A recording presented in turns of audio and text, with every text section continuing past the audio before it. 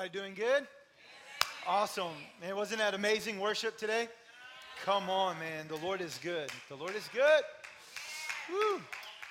Come on. Ooh, I could just stay right there. Thank you, Lord. Real quick, so before I jump into it, I do want to give a quick couple updates and announcements about the conference and everything going on. It's really exciting. Christy mentioned Wednesday. What are we going to do the Wednesday after Thanksgiving? So we're going to show an amazing documentary called Wilmington on Fire, 1898. It's a local-made documentary here about the history. It's very, very good. We just went to a showing at Pastor Campbell's church last week. It was phenomenal. So we want to show a good portion of that film, and then if we have some time, maybe have a little guided discussion about it, just in preparation for the gathering coming in. But I want to encourage you because there's awesome insights on this film about our city, about what happened in 1898, and then what God's doing today. So it's really good. The other thing I was going to inform you about, I just want to share a couple quick updates about the conference itself. How many of you get excited about this gathering?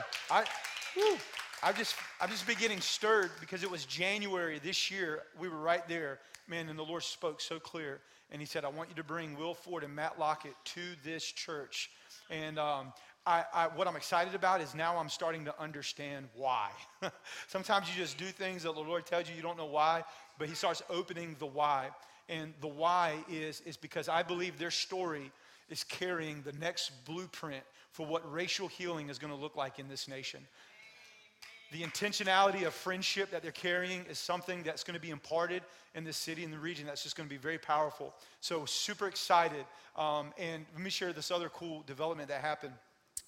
Got to really connect this week with the director of DSS of City of Wilmington.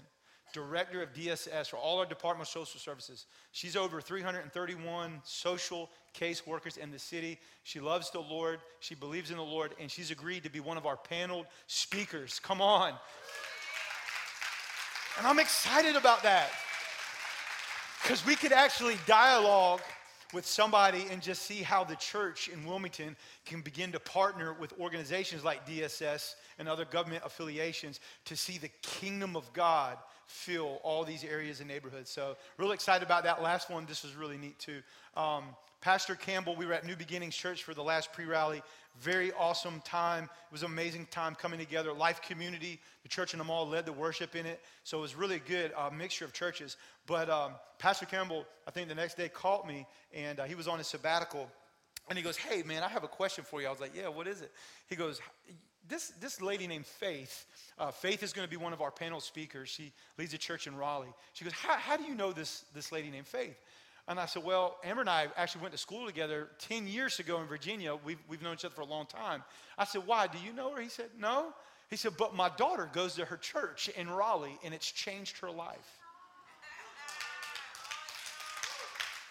Said he's been teaching, she's been learning and being equipped in things in the prophetic that there were some things that he couldn't even bring his daughter to that place, and she's getting that. So he was just super excited.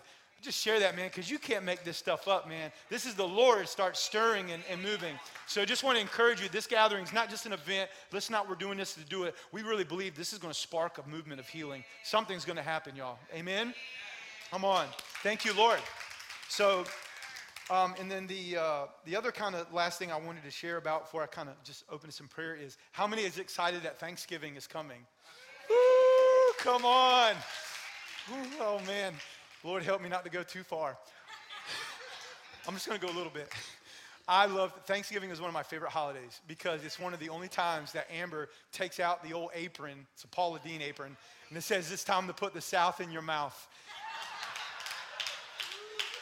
Woo! And I can be bad and I can eat these buttermilk sour cream biscuits that she makes. I'm putting in my order in right now. And I'm just already preparing myself. I'm going to have to do a lot of exercise after that. But I don't know about you, but I love Thanksgiving. Isn't that good? Isn't that good? So I hope you guys have a wonderful time with your families and just enjoy this week. Amen?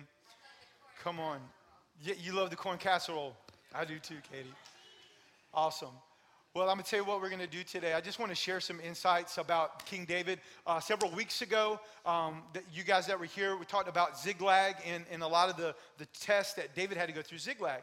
But this week I kind of want to stay in the same vein, just a little bit more insights with David and Goliath and some of the things that David had to endure with Saul. So I just felt like this is a pressing word now, what we're going through. So I just want to pull some thoughts that the Lord showed me through studying this, and I want to share those with you today. Amen? All right, so Jesus, we just thank you right now. Father, we just thank you that you're in the house. Lord, it says in the word that where 2 or 3 are gathered, so shall you be in the midst. And so, Jesus, we love you. We love you and we adore you, Father. We have so much to be thankful for, Lord, and we are thankful for you first and foremost. And so, Lord, I ask right now, would you just begin to release the spirit of wisdom and revelation, God, the spirit of understanding, the spirit of counsel and might, God, all over this place. I pray that you would push back every thought, every headache, every hardship, every weight that has tried to weigh folks down. Lord, we ask that you just release that right now in the mighty name of Jesus. And Father, that you would bring us to this place of oneness, of connection, of unity, Lord. God, that we could truly hear what you're saying at this hour, Lord. And so I just pray, the next few minutes, get me completely out of the way, Jesus. And whatever comes through, Father, just let it flow like a river. In the mighty name of Jesus, we pray. And everybody said, Amen. Amen. All right, if you have your Bibles, turn with me to 1 Samuel chapter 17, verse 16. Man, how many love the story of David? Remember I was saying a couple weeks ago, I love it because he's an underdog, and I love a good underdog story. And David's life is filled with so many things that is so relevant to where we are today and what we're going through. But what I want to kind of jump around a little bit this morning is in the context of Goliath. How many remember the ancient story of David and Goliath and that whole deal? I want to talk a little bit about that. In verse 16, chapter 17, this is what it says. It says, for 40 days the Philistines came forward every morning and evening and took their stand. And now Jesse said to his son David, take this ephah of roasted grain, these 10 loaves of bread for your brothers, and hurry up to their camp. Take along these 10 cheeses to the commander of their unit. See how your brothers are. Bring them back, and bring me back some assurance from them. They are with Saul, and all the men of Israel are in the valley of Elah fighting against the Philistines. And so, just want to pause right there. So what's going on is that, you got to go there, right? 40 days. How many know 40 days is a long time? 40 days is a long time. 40 days, the giant Goliath was in the Philistine camp coming forward and challenging the whole nation of Israel for 40 days. That's a long time. He's saying, look, who is worthy to fight me? Who's out there if you guys can beat me? Matter of fact, he was so confident in himself. He said, if you just bring me a person, I will fight them. If they beat me, they'll take our whole nation. You can take our women, our children, whatever you want to do. But if I beat who you bring, then we're going to do that to you. And you know what always struck me out about this? Is out of the whole nation of Israel, this mighty army, no one was able to stand against Goliath. And then you get a boy like David. This is why I love this story. Because David is he's not nobility. He's not like the next in line, or, he's not like the most likely to succeed in the yearbook. But he's this guy that's fetching lunch and running and getting and serving and going back and forth and almost like the bottom dirt on somebody's shoe. But how many know that God favored David? Come on. So here comes David now up to this battle. And this is what I see, verse 24. It says, when the Israelites saw this man Goliath, they all ran from him in great fear. Skip down to 26. And then David asked the men, when he got there standing, what will be done for the man who kills this Philistine and removes this disgrace from Israel? Who is this uncircumcised Philistine that he should defy the armies of the living God? Come on. What a response. First thing I just want to kind of highlight, just the first insight I feel like what the Lord was showing me is that David was a man who was ruled by faith and not fear. We are living in a time right now where we have to be a people who are ruled by faith and not fear. I mean, think about that. Everybody is shaking in their boots because this impossible thing is ahead of them, and they're shaking, but not David. There wasn't an ounce of fear in this cat's heart. He came up to the line. Oh, listen. Oh, Lord, help me not to go too fast. Before y'all, before I knew the Lord, I was in drugs and alcohol, and I fought, y'all. I mean, I got in a lot of fights. Matter of fact, my first football debut in high school, I got in a fight with the guy in the school, Pender County School, got thrown out, ejected of the game. Is that right, Dad? Thrown out of my first game for fighting. And so I went through a series of fights. I've told this before. I've both knocked people out and I've been knocked out. I've been on both ends of the spectrum. But I remember sometimes when I would be in that mode and then all of a sudden somebody did something the wrong way and it was about to go down. I don't know about you, but my leg get to shaking like that. My lip get to curling. Because in my mind, I'm thinking, me and you about to go toe to toe and I'm going to knock you out. Now, how many know we don't fight like that in the kingdom anymore? Amen? But we do have to fight a different type of warfare. And I believe that we have to be like that in the invisible realm so that when we're in situations where everybody around you is in fear and in panic because they don't know what to do, you got to get to that place where you're ready. You're tearing at the chomp. I'm going to take you out. Be full of fear and not faith. So David was carrying something in him that was powerful. And why is this first one? This is like basic 101, but it's so needed. Because the reason why David had faith when everyone else had fear is because he built history with God. He built history with God. When David was out in the fields, when no one was looking, he had a harp. He would play his harp and minister to Jesus, minister to the Lord. He sing to the Lord out when nobody was watching. And he started building history with God. Let me tell you something about, sometimes it's so easy to get routine in our prayer life. We can like go and even if for some of us it's a stretch just to make 5 minutes out of the day to spend the time with the Lord. And then even for others of us, it's hard once we get the time. We're like, where do we read and how do we do? And if sometimes it's real easy to get in that mode where, wait a minute, I'm just going to the Lord and be like, I need this, that, and the other. And we miss the opportunity to minister to him first. And David capitalized on that. He ministered to the Lord. He knew how to do that. He did that. He practiced that. And when you begin to minister to the Lord like that, you begin to build history with God. You know what happens? There's a transaction that takes place. And all of a sudden, you have faith growing inside of you. And why is that important? Because you cannot fulfill the call of God in your life unless you are walking in the fullness of faith. Now, when you minister to the Lord like that and just even forget about what you need, just if you minister to him, it unlocks you hearing his voice easier and clearly. Remember, Abner taught us last week that we are a voice-activated people. So we have to hear the voice of the Lord. And man, I've just learned this. When you minister to the Lord and just pour your love on him, it literally puts you in a place where you can hear the voice of the Lord more clearly. And why is that important? Because faith comes by hearing, hearing by the word of God. And we walk not by faith, but by sight. This is a kingdom where you got to speak a thing before it can come to be, it will come. So there's a whole measure of faith that David carried, that no one else carried in the nation.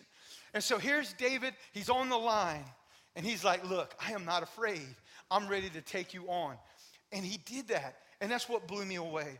But I want to encourage you this morning, those who carry destiny. See, David carried destiny, y'all. And I know there's some people in this room who are carrying destiny. I'm going to say that again. I know there's people in this room who are carrying destiny.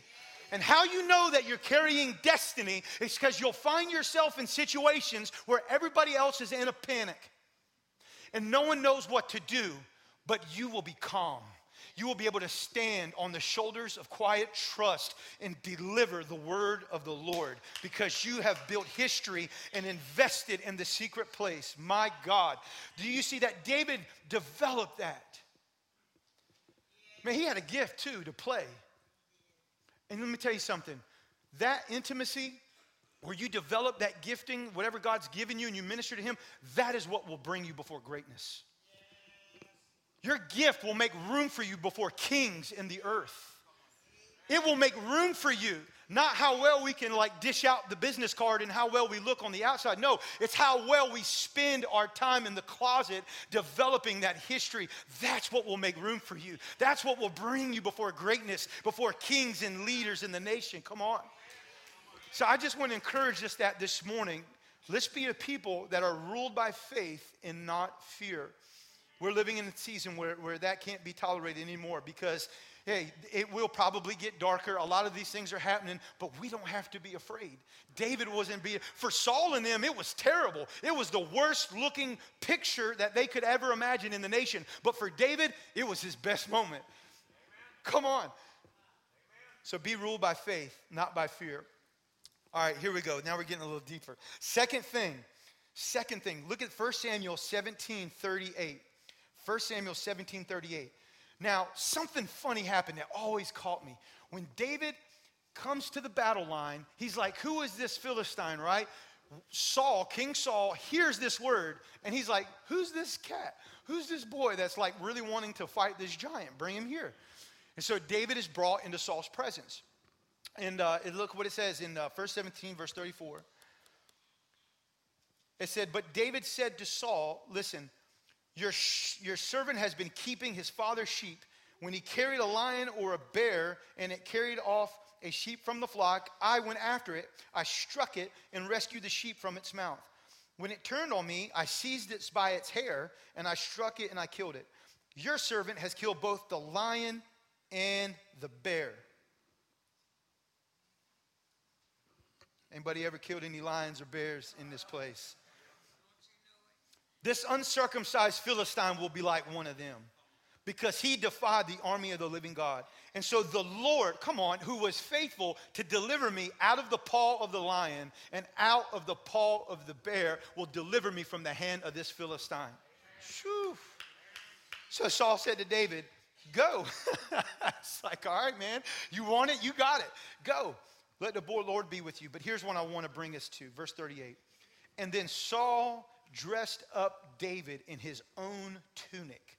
He put a coat of armor on David and a bronze helmet on his head. David fastened his sword over the tunic and tried to walk around because David was not used to them. Oh, but look at this. I cannot go in these, David said to Saul, because I'm not used to them. So he took them off, and then he took the staff in his hand and chose 5 smooth stones. I want you to see that. What an honorable thing, right?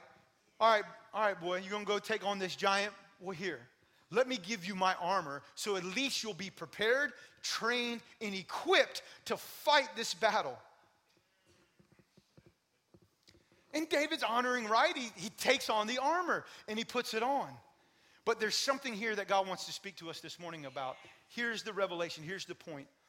David had to step into his own authority and not Saul's. Oh, God. David had to step into his own authority and not Saul's. Saul had armor with good intentions, but that armor was not designed to fit David.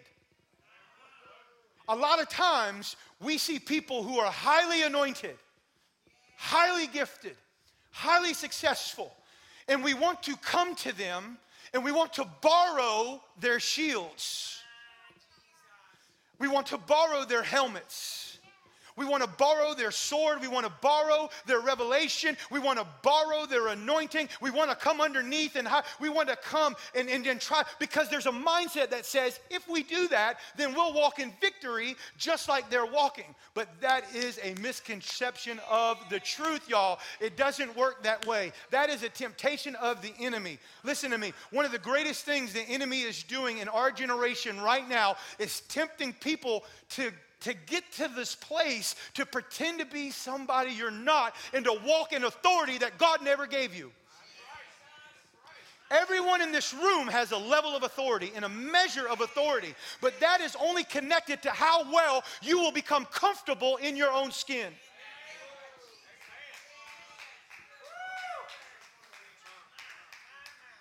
To step into your authority means to step into this place that you are comfortable with you. and that you have developed a healthy perspective of when you look in the mirror. Because the Bible says, love thy neighbor as thyself. If we don't have that healthy view of ourselves and loving ourselves, we will never be able to love our neighbor. It will always be distorted. It will always be confusing. No, we have to get to this place. I feel it in my bones that we have to break this Pharisee, religious, woe is me, I'm a second-rate citizen in the kingdom mentality, and step into authority and say, God says, I'm a child of the living King, more than a conqueror. My God. It just didn't fit. Whew. It just didn't fit. It was too heavy. See, a lot of times that stuff will weigh you down. Here's another angle of this. Now listen to this. Saul's armor also represented another angle. See, remember Saul at this point, he messed up, y'all. He messed up. He messed up. Remember, he did not carry out what God wanted him to do. And the prophet Samuel came and gave him a spanking and said, look, the Lord is going to take the kingdom away from you. And he did. Oh, but let me say right here, this is something very sobering, y'all. Saul was anointed for 2 years. After the second year, when he did that, the anointing left Saul and an evil spirit came on him. That's what the Bible says. But God left him as king for 40 more years. God is the only boss in the world that will fire you and let you keep working the same position. Woo! And just because you wear the title and just because you occupy the office doesn't mean the anointing is flowing through you. Oh, my Lord.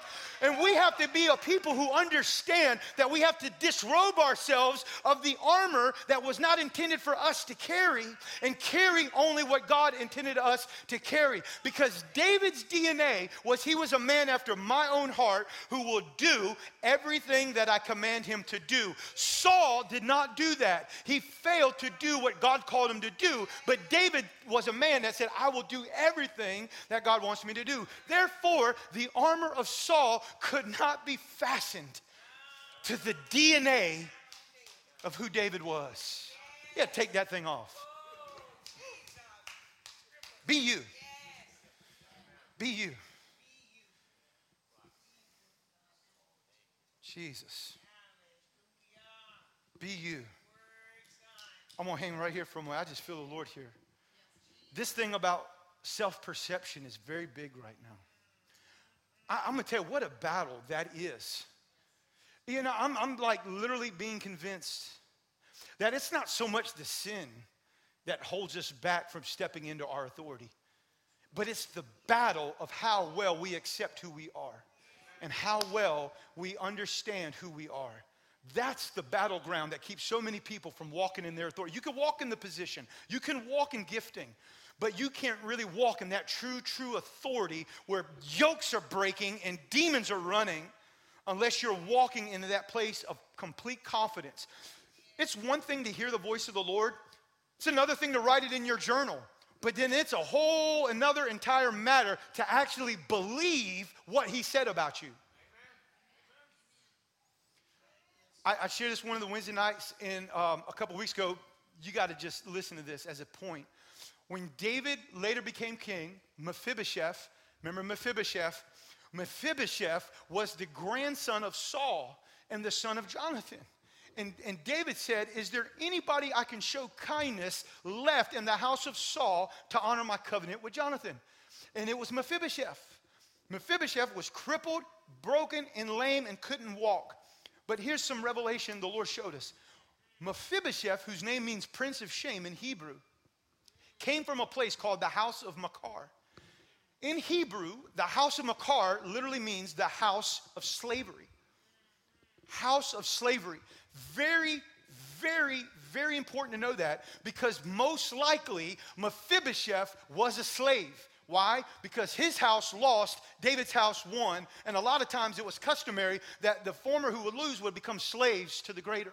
So now it's very possible Mephibosheth is a slave in this house. And he goes on. And when David brings him in, he even says this statement. This is what threw me. He says, how should you notice me, a dead dog? Dead dog in Hebrew. You won't believe that. When I read this, I went through the roof. I could show it to you after service if you want me to. Dead dog in Hebrew literally has an intricate layered meaning that points to male prostitution. It's very possible that Mephibosheth was being sold into slavery to do sexual immoral acts to make money for this housekeeper. Now, why is that important to know? Because anybody that's ever been caught in that level of lifestyle will know this. It is hard to come through the shame and the guilt and the pain and the damage psychologically and mentally that is wrapped up in that. So when Mephibosheth comes, listen, David comes and brings him. He comes to the table, and it says that Mephibosheth was in the king's presence. He was in the king's presence, y'all. And when he's in the king's presence, then David said, I'm going to restore everything that was lost. And I'm going to restore your lands, your father's lands, and even your grandfather, my enemy. I'm going to restore his lands to you. You're going to walk. This is a word. This is like restoration, generational restoration, that over 40 and 50 and 60 years of loss in this man's life was being restored. How many would like that? And what does Mephibosheth say after that? I'm a dead dog. And the revelation is he still struggled with his own view of himself, even though he was in the presence of an almighty king. Many of us could be walking with the Lord 15, 25, 35, 45 years, but it's still a battle to understand who you are in the kingdom because you still struggle with the way you view you. My God. But here's the good news. David looks at that, and guess what he says? Pretty profound. Mike's version. It's okay. It's okay, Mephibosheth. Doesn't matter, because I got a seat right here at my table, and you're going to sit here like one of my sons. And it said Mephibosheth became like one of the king's sons. It may have took some time, but Mephibosheth caught a revelation of his worth. Woo! You may be on a journey this morning, and you may be going through a lot of challenges and struggles and valleys, but I hear from the Father this morning to tell you, he says to you, it's okay. It's okay if you've been following God a long time and you still struggle with who you are. It's okay. It's okay if you've not arrived at that place yet. It's okay, because he has a seat for you at the table. And as you accept that place that he has for you and you behold who he is, all of a sudden you'll catch the revelation of how much you are worth in the Father's eyes. My God. Woo! Jesus. My goodness. Whew. I'm just fired up a little bit this morning. I don't know, but I've walked through that so long. Whew. So I hear that. This is how I feel like the Lord is raising up giant killers in this hour to step into authority. So to do that is to step into that revelation. Here's 2 quick steps of what that looks like. The first, David had to disrobe himself from Saul's things. He had to take it off. So some of us, we have to take off the beautiful shining armor. What does that look like? It's okay if you're not smiling every Sunday morning. It's okay if you're having a bad day and you're having a bad week and you come to church in a bad mood. It's okay. It's okay. There's been many a Sundays, Amber will testify, that we have went round and round, that the kids went round and round, and then many times I didn't feel like walking out of the door. And you get in this mode where, oh, I'm glad and thank you, God, and everything's going good, right? Come on. I know I'm not the only one. Let's get real. But I think that's what it looks like, guys. I think it's okay if you walk in here and say, you know what, I've had a powerful or a bad week. I have a really bad week and I don't know what to do. That's okay. That's when we come together and begin to pray and agree for things to happen. It's something that little that can really begin to change. What are you saying? Disrobing ourselves from Saul's armor looks like we're able to walk more in weakness than our strength. We have to be comfortable with that. Saul tried to lead the nation with his fists, but David led the nation with his heart.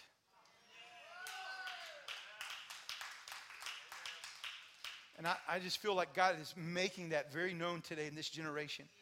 That he's raising a people who will be very transparent and vulnerable with each other. I mean, to me, I just think that's amazing. The second thing is, listen, David recovered the shepherd's rod in the sling. Oh, my goodness. Shepherd's rod. Shepherd's rod in a sling. So he had this sword, all this beautiful thing, but he said it's not going to work. So what did he do? He took what he knew and what he already had. So many of us, I dare to say every one of us in this room right now, already have what it takes to defeat the giants you're facing. Already have it. But we have to step into this place and in this realm in our thinking that just because I don't have so-and-so's favor, or just because I don't have so-and-so's ability to think quickly on my feet, or because I don't have so-and-so's anointing, or their gifting, or their charismatic person, because I don't have those things, it won't happen to me. No. You already have what it takes. You already have what it takes. You just have to use what you have. Oh, this last thing on this, Jesus. I can't get off of it.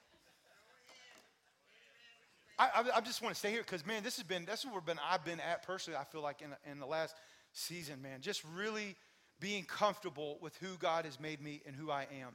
And I thought about this analogy. So when I met Amber, right, when we first met, it was a really wild story because when I got to Bible college, I had no thought of marrying anybody or even starting a relationship.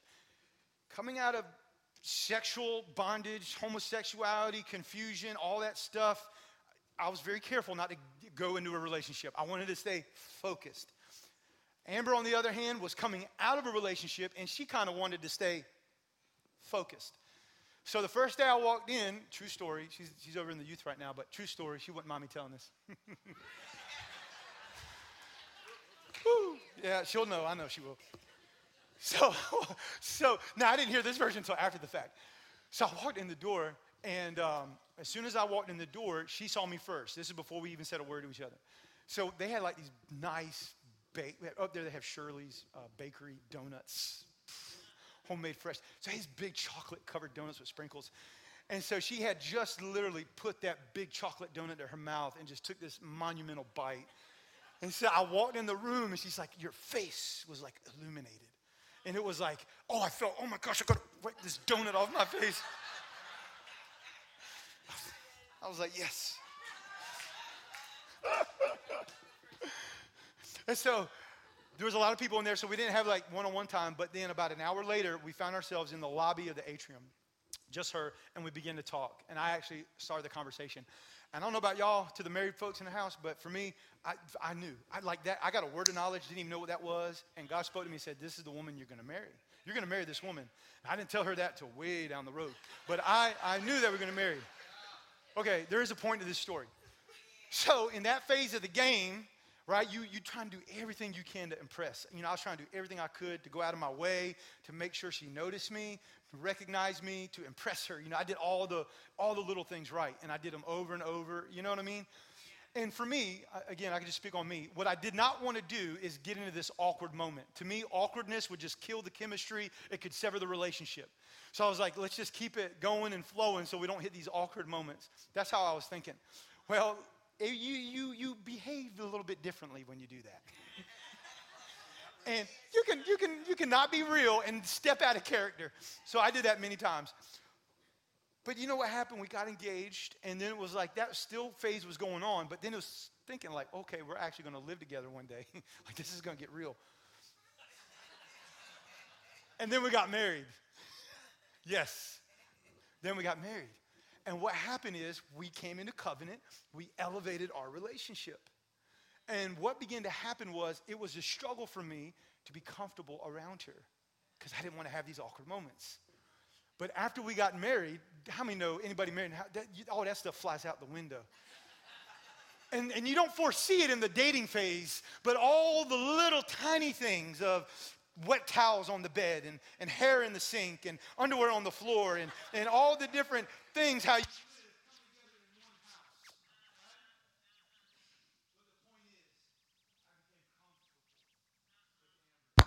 Whoa. I became very comfortable with her. Yep, that's her. I bet that's her chiming in right now. I'm not going there, Am. I became very comfortable. It took some time. But when I did, it's like our marriage, our relationship just began to flow. So I want to encourage you. That's a good way of how we can grow to be comfortable in our skin. It's just we let those walls down. And we just begin to walk more in our weakness rather than our strength. Amen? All right, come on.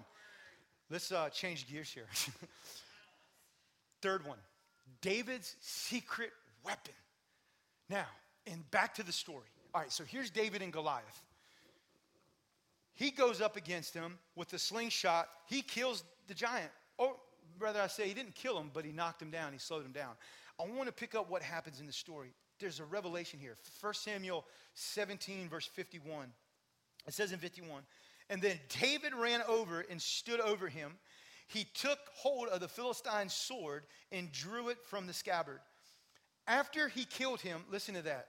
After he killed him, I don't think Goliath was dead from the slingshot in the fall just yet. But it said he drew the sword. After he killed him, he cut off his head with his sword. Unbelievable. He cut off his head with his sword. And it said, listen to this, when the Philistines saw that their hero was dead, my God, they turned and ran. And then the men of Israel and Judah surged forward with a shout and pursued the Philistines to the entrance of Gath, to the gates of Ekron. I want to talk just real quick for a few minutes of a secret weapon that's hiding here. David found and discovered something very important that speaks to you and I today. He discovered a secret weapon. I want you to notice that. He has his rock and his rag that takes the giant down, but he's not dead. But he goes over and takes the very weapon that was intended to kill him from the enemy and thrusts it back into him and cuts his head off. Woo. He took the very weapon that was going to be used against him, takes that back, and he thrusts it into Goliath and cuts off his head. And as I pondered about that, the Holy Spirit just jumped all over me. I believe this is a spiritual law in warfare, that the way to kill giants is you have to identify the specific attack that he's coming against your life. When you do, the second thing you must do is lean into the Holy Spirit. Lean into the Father and ask him, how are you going to use this weapon against the enemy? And that's how you kill a giant. Just give me 2 minutes. In my life, there was a double-edged sword that was formed against me. 2 edges. One sword, 2 edges. It was the spirit of addiction. The spirit of addiction was the weapon formed against me to take me out. I know it. It took out many of my family members. It's trying to take out many more even now. It's the spirit of addiction that came against me so strong that tried to silence me, keep me down, destroy me, kill me. The other side of that sword was my relationship with sexual immorality. Because I partnered with doing homosexual things, all kind of sexual confusion, that thing was like a sword designed to take me out through shame. Because I could never overcome the shame and the guilt of what I had done. It was so hard to do that, even after I knew the Lord forgave me. So these weapons were formed against me to keep me down and to keep me going. But then guess what happened? When I found God and I had an encounter with him, 2 things happened. The first thing happened is that I had to come to a place where I had to confess. My God, I had to release this thing that I was holding, these deep, dark things that wounded me, that hurt me, that kept me down. I had to release them to some people that I was in community with. And the day I released them, I can remember it like yesterday. I felt this weight come off of me. Cried. Stomach cry. Everything changed. And something happened. I got free. But looking back 15 years later, I discovered that the giant wasn't dead yet. He had just been dizzy, knocked down. My slingshot, by me confessing my sin, was the slingshot that got the giant of addiction down, but he wasn't dead.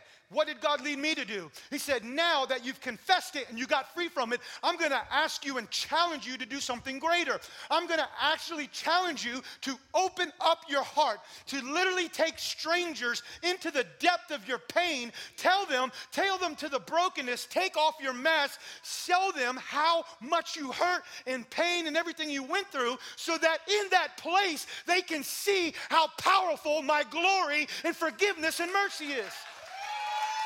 Come on.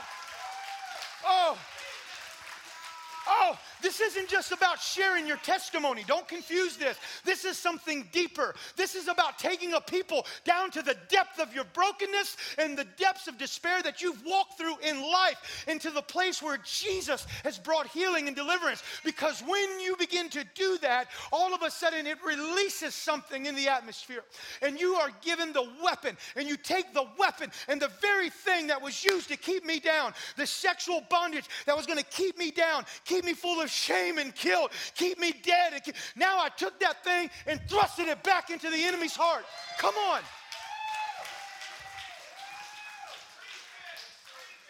And when David chopped off his head, it created a breakthrough for the nation. The nation, what happened? A surge of spiritual momentum rose up in the nation of Israel, and they broke through the enemy's walls and stormed the gates. My God, I hope I'm talking to somebody today. One of the most powerful things you can do is learn the weapon of attack against you, allow Jesus to take you down to that place, get that weapon, and take it against the enemy. That's how you kill a giant. That's how you kill it. Oh, can you throw that one slide up? This is so powerful. I want to share this right here real quick. If you had that one picture slide up, I was in my bed last night. This is last night. I was sitting there getting ready to go to bed. This is a guy that I've not talked to since 1999. We were high school together, Southwest Onslow, Jacksonville, North Carolina. We weren't even that close. We didn't talk that much. He's doing this motivational thing. I didn't even know he's a believer. So last night I'm sitting down and he posts this on my wall. He says, I'm grateful for Mike. I'm not showing you this to pat myself on the back, but I'm illustrating a principle. He said, not that you were a horrible person in school. That's depending on who you ask. But my gosh, what a transformation is ridiculous. And so what's happening now is people who are watching and following are now getting breakthrough. My God, because I allowed the Spirit of God to take me down to the valley of Elah, chop off the giant's head, and show a generation that you can overcome. Woo. Oh, I just want to right here, just follow with me now. It happened to Jesus. The weapon that was used to take Jesus out was the spirit of death. Death is the thing that all men fear at some point in their life. Death is the thing that keeps people shaking and rattling because they don't know what's going to happen when they get to eternity. Even ones who have walked, if you really be honest, it's death. It's your death, the spirit of death that will come on you, that will literally leave you shaking. The enemy took that same weapon and was going to use it against Jesus because I believe he did not understand the revelation of the resurrection. Satan did not understand the paradigm of the resurrection and the ascension. He didn't understand it. His thought was, if I can just kill Jesus in the natural realm, in the earthly plane where I have dominion, if I can just kill him there, then his message would die. His love would stop. His redemption, his miracles, everything in his life would shut down. But what my Bible says, that when he gave up his spirit on the cross, he went into the bowels of the earth. He kicked down the devil's door and he took the keys that were, listen to me, come on. Oh. Whew. He took the keys that were intended to lock him, imprison him, and to keep him down. He took those keys, said, not today, devil, snatched them out, came back to the earth, called his people, and said, I'm going to give you the keys to the kingdom. And I'm going to commission you to disciple nations. You'll be filled with fire of the Holy Spirit. Nothing will come against your life. Ah, God. He took the enemy's own weapon and he made it the most incredible triumph battle cry to the church. Eternal life. My goodness. I don't know how you don't get excited, but I get excited. Leg is shaking right now. I'm ready to tear something up. Woo. My God. Jesus. So it is possible to take the enemy's weapon that he's using against you, your family, and ask the Holy Spirit, how can I take that thing back and use it against what he's been coming against? I'm telling you, you'll see giants fall. Last thing, we're going to land this plane. David's training. Thank you, Mama. Whew. Working it out now, getting ready for Thanksgiving. Good. That turkey roll is going to be good. Woo. We're going to eat in heaven, y'all. That's what it says. We'll eat in heaven. Bring it back, Mike. Bring it back. Okay. Feel the Lord in the house this morning. Last thing here. The last thought I had was David's training. My Lord. David's training. David had to go through training, and so do we, y'all. We have to go through training. I just want to give a little few insights about training. 1 Samuel 18, 5 verse 11. This will be the last one. It says, whatever Saul sent him to do, David did it successfully. So then Saul gave him a high rank in the army, and this pleased all the people. Pleased Saul's officers as well. And when the men were returning home, after David had killed the Philistine, the women came out to meet from the towns. King Saul was singing and dancing with joyful songs, with tambourines and lutes. They danced and sang this song. Saul has slain his thousands, and David his 10,000s. My Lord. Saul was very angry, and this refrain galled him. They have credited David with his tens of thousands, he thought, but me with only 1,000. My Lord. What more can he do but get the kingdom? And from that time on, Saul kept a jealous eye on David. I want to read that again. And from that time on, Saul kept a jealous eye on David. The story goes on to say that he actually tried to pin him to the wall with a spear.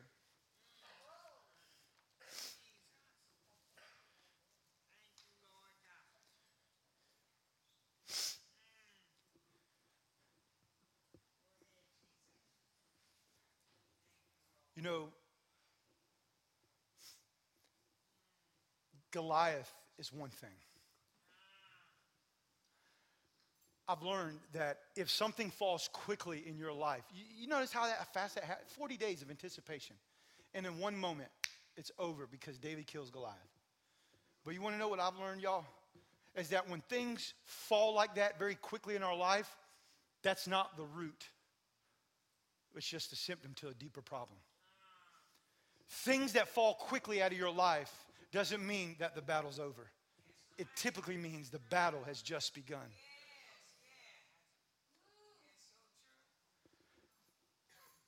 It wasn't Goliath that stood in the way of David's destiny. It was Saul. Goliath didn't occupy that throne. Saul did.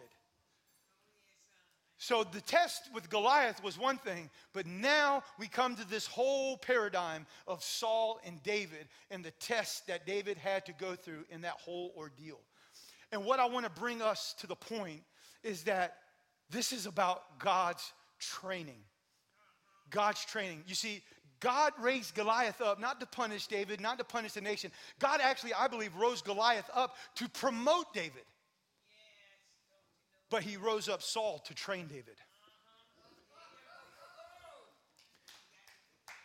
You know, I like ministry training. I've learned, I don't think this is rocket science, our ministry training concept and God's ministry training concept can be a little different. In our ministry training concept, we do guest speakers, awesome classes, discipleship training, outreach and evangelism. We do impartation. You know, we do all those we do those things as part of our natural ministry training. Everybody does. And I'm not saying that's wrong. Of course not. We all do it. We continue to do that. But what I've learned and discovered is that God's training is a little bit different than that type of training. Even in education right now, I'm working on a degree in education at Regent. And in the education and higher academics, you know, it's about doing classes. It's about doing Blackboard, your posts, your responses, and then you get a diploma, nice classroom or nice classmates online in the online community. It's very, very convenient. Whew. But God's training is completely different. So what does God's training ministry school look like? I'll tell you what it looks like. God will literally encounter you, pour the fire of God on you, prophesy over you. You know it. It's down deep in your soul. You have a word. It literally changes the trajectory of your life, and you're all on fire. You're ready to rock and roll because it's about to happen right now. And when that happens, what does God do? Is he takes you in the complete opposite direction. I mean, in the complete opposite direction. And instead of you being on fire and full of life, he literally kills you. Kills you. Takes you down a path. And he raises up not a professor, but an adversary. Oh, he raises up somebody that will be jealous of what you carry. I'm talking to somebody. He'll raise up somebody and surround you with people that will be so envious of your marriage and your relationships. They'll be so crawling with anticipation. They'll come at you in certain ways, and you won't be able to see it and recognize it. But you know what you're going to have to do? You're going to have to go through it. Because this is God's training, y'all, and it happens to all of us. It happens to all of us. And so we have to be able to walk through those difficulties. Oh, my God. And we have to not get offended.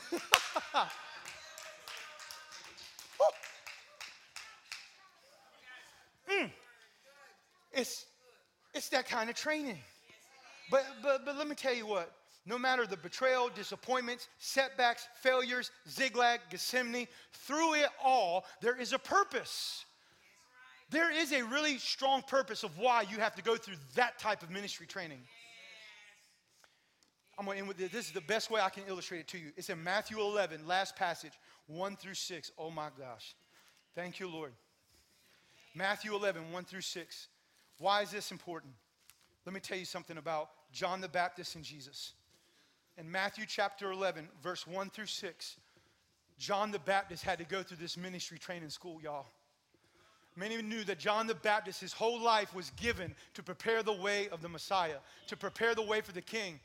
And he baptized them, right? I mean, he said, this is the Lamb of God who takes away the sin of the world. He's the man that will baptize you with fire. Follow him, not me. I need to decrease so that he can increase. And Jesus gladly takes him up on that challenge, launches the movement of Christianity.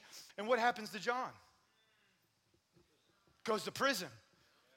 It's not a good vision plan for the ministry. But he ends up going to prison.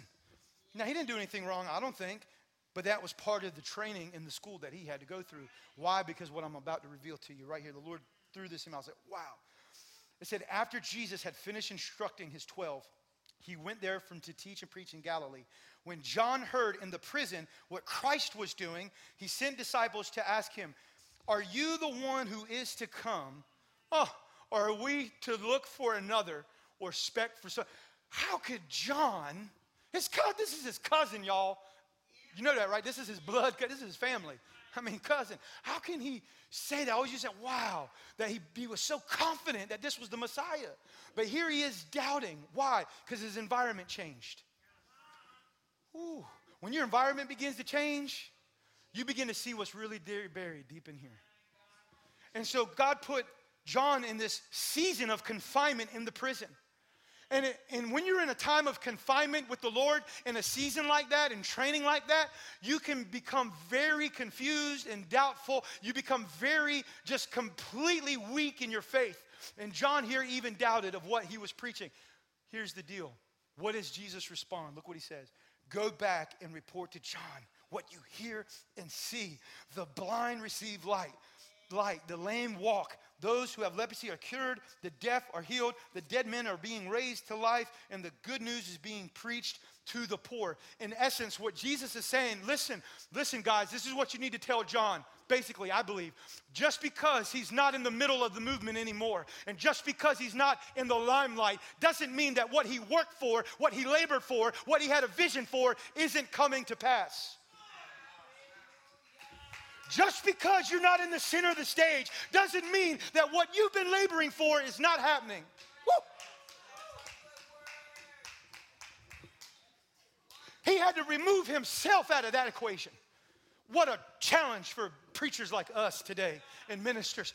It's so easy to get in that place, but Jesus said, look, it's not about you, John, but the movement is going forth, and what you laid your life down is going forward. But here's the last verse. Now, you ready? I want you to lean in on this one. Blessed is the man who will not be offended at me. Why do you go through God's ministry training school? Because he's using all of those dynamics to get you to a place in your maturity with God that you will become unoffendable at God himself. At God himself. Because if we pull back the curtain of truth right now in this room, many of us have struggled at one time or another, not being offended with people, but be offending with God himself. Because he's not moved, and he's not promised and done what he's promised, and we have these big questions of why. Come on, all of us have those questions. Why? And I don't know that. But what I do believe is that God can use those circumstances that we're in to get us to this place of we're unoffendable with God. Because if we can learn to be unoffendable with him, then we won't be unoffendable with each other. Good God. Blessed is he who's not offended at me. Oh my gosh. And that's why we have to go through a lot of things. We have to go through. So what should our response should be? Like Job. Job said, the Lord giveth and the Lord taketh away. But blessed be the name of the Lord my God. Whether I have it or I don't, whether I'm losing it or gaining it, whether it looks good or looks bad, I will not curse the name of the Lord my God. I will not be offended at you. I love you. You are mine and I am yours. And I will stop at nothing to follow the plan you have marked out for me. Woo. Jesus.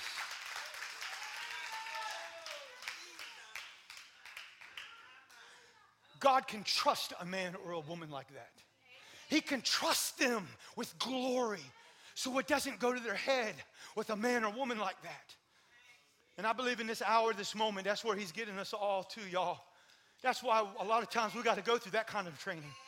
It's not to punish us or hurt us, but it's get us to the place of this developmental maturity that we will remain unoffendable with God and unoffendable with each other. Stand with me, y'all. Thank you, Lord. Whew. Just give the Lord a shout right now. My God. Thank you, Lord. Thank you, Lord. Thank you, Lord. Thank you, Father. Thank you, Jesus. Thank you, Lord. Thank you, Lord Jesus, God. Thank you, Father God. We thank you, Holy Spirit. We thank you. Let's just tarry right there one more moment. Thank you, Father. Just begin to thank him. Just begin to thank him. Thank you, Jesus. Thank you, Father. Thank you, Lord. We declare your goodness, God. We declare your worth, God. Even when we don't understand, God. Even when we can't see, Lord, we declare your goodness, God. We declare your worth, Father. We declare your goodness, God. Oh, we thank you, Lord. We thank you, my God. We thank you, Lord. We thank you, God. We thank you, Father. We thank you, Lord. We thank you in the mighty name of Jesus. We thank you. We thank you, Lord. I just felt in my spirit, we had a lot of ministry earlier. I grabbed the person's hands next to you, and I just felt to make some declarations. Just to release this word in the atmosphere. Thank you, Father. I'm just going to repeat. I just want you to repeat. And we're just going to see what the Holy Spirit does, but I just felt to make a few declarations. I want you to repeat after me. Say, Jesus, we declare right now that we will be a people that will not be offended at you. And we refuse to be offended with our brother. We declare that in Jesus' name. Jesus, we declare that we will be a people who will kill giants, who will take the sword of the enemy and plunge it back into his camp. Jesus, we declare that we will be a people that do all that you want us to do, that we will be faithful to follow your commands and to be obedient in everything you say. We declare this in the mighty name of Jesus. And everybody said, amen. Amen. Hallelujah. Thank you, Lord. Thank you, Father. Whew.